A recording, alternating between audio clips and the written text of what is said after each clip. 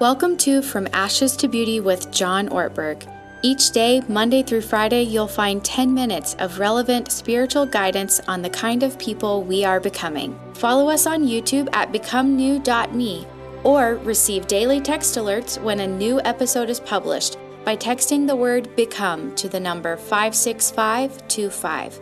Invite a friend to listen along by sharing this podcast or sharing the link becomenew.me. We're glad you're here. And now, here's John.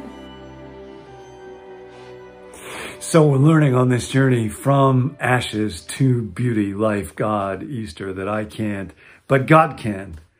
And so I think I'll let him. And surrender is the beginning of spiritual life. And there's such release and there's such freedom and liberation on the other side of surrender. Okay, God, here's my life. Here's my will. Take it over. And it's so good until something strange happens.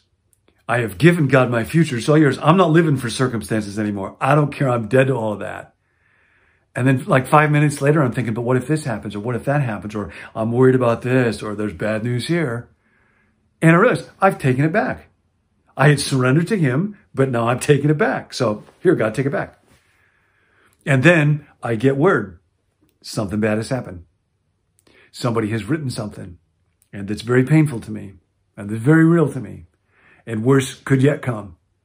And then, oh man, what if it leads to this? And what if it leads to that? And what if this gets written? But that's what I died to. I gave it, and now I've taken it back. I turn it over, and then I took it back. And it's not just outcomes. It's not just circumstances. I surrendered my body. I said, God, all that I am, all that I do, all that I say, it's all yours. And then I go to the grocery store. And Nan said, give me a list of some things that she wanted to have also. And one of them was a special brand. But when I walked into the store, I saw a different version of the same item, but it was way cheaper. So I bought it. And then I got home and she saw it and she said, did they not have the brand that I wanted? And my immediate response was, no, so I just got this. But I hadn't looked for what she wanted. It was just a lie. And I'd surrendered my mouth to God. And yet there's this lie in me.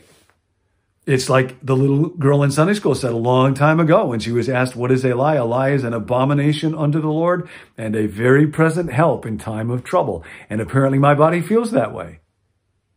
So I find in my attitude, in my mind, in my circumstances, with my body, with my words, it feels so good. I can't, God can. I think I'll let him. I surrender. I turn it over and then I take it back. I turn it over and then I take it back. And so here's what we're learning. Surrender is a decision that I make, and surrender is a condition that I grow into.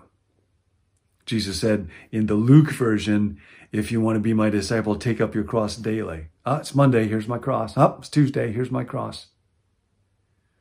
So today, as we're thinking about, I think I'll let him, it's how do I do this on a regular basis?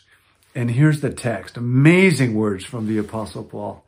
Don't be conformed to this world. Don't be enslaved. You can't do that. Be transformed by the renewing of your mind. Offer your body a living sacrifice. Now, my body is my whole self, what my eyes see, what my ears hear, what my mouth says, where my feet go, what my hands do. And I make that a sacrifice to give to God. So we got to talk for a couple of moments about sacrifice, because that's the basic nature of in surrender. I sacrifice myself, my body, my time to God. I'm telling you these words from my mom's house. I'm visiting my mom. We're going to go out and have dinner at a restaurant tonight. We're going to do it outside. It's going to be safe. So good. Love that. Restaurants hopefully beginning to open up safely. That's kind of a sacred thing. Kind of a sacred thing.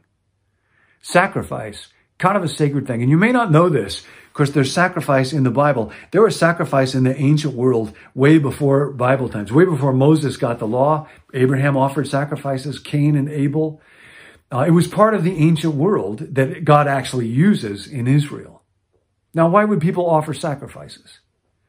Actually, in the ancient world, restaurants were temples. And priests initially were butchers and chefs. There was this strange dynamic that went on with people that made meals kind of a sacred thing. Of course, they were stupid. were morally way superior to people that lived a long time ago, but just humor them for a moment. They had a couple of ideas. See, one idea that was expressed in the idea of sacrifice was we need help. Now, they didn't understand in the ancient world that if you want food, you just go out of Trader Joe's and it's right there behind cellophane. For them, the world was a really bloody and difficult place, and it meant that an animal had to be slaughtered or cooked, or a plant had to be harvested in order for me to be fed and live. There was this mystery that life came out of death, and that was a sacred thing to them. And then another idea involved in sacrifice was that there is another realm. There is this world in which we live, but there is another transcendent order that's got meaning. William James said, actually, the essence of religion is the belief that there is another order, a transcendent realm, and goodness consists of orienting our lives towards that order, bringing ourselves into alignment. And this was just clear to folks mostly in the ancient world. And so, as a general rule, food was offered as a sacrifice. And temples were places where people would go to eat, but they understood that it was a sacred thing. This is part of the ancient world. God is going to use this now to train Israel to come to understand God. All religions did this, but he's going to use this to train them about the one real true God. And it's an interesting thing about sacrifice. Research at Yale, Gilding, I think was his name, wrote fascinating about the notion of sacrifice and how differently it was thought of in the ancient world than us. We think if I sacrifice something, it's gone. I've lost it. It's no longer available to me. In the ancient world, they believed that what was sacrificed was transferred to another realm. Not lost, not gone, but transferred. What was once only visible, only present in the earthly, mortal, temporal realm becomes through sacrifice transferred, offered to, available to another transcendent reality.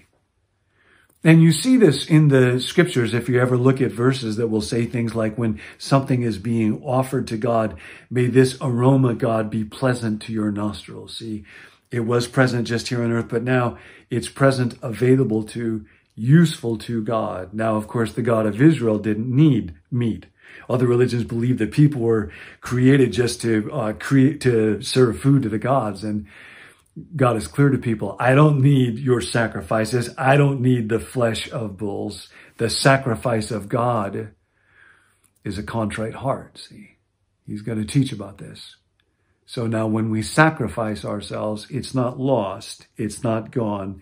Sacrifice is the great transfer. It's the great transfer. It is nothing to fear because, of course, I'm going to lose my body eventually. I keep turning it over and taking it back and turning it over and taking it back. But I learned to sacrifice regularly, like I eat several times every day. It's a sacred thing because I'm offering my body as a living sacrifice. Now, of course, in the ancient world, people sacrificed. They were so foolish. We're so much smarter than them. But it is kind of a funny thing.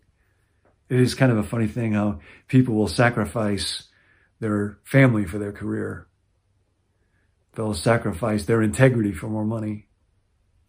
Athletes will sacrifice their bodies to inject drugs into them to make them do other things. People will sacrifice their honesty in order to cheat. People will sacrifice relationships in order to hide or just for the stupidity of busyness. People will sacrifice hour after hour, day after day for activities that they cannot even remember. Oh no, we sacrifice. So now God invites us to the great transfer. And sacrifice, Jesus says, actually, when you do let go of your life, when you surrender it to God, when that seed goes into the ground, it actually yields 30 or 60 or 100-fold. It's not just the great transfer. Sacrifice is the great multiplier.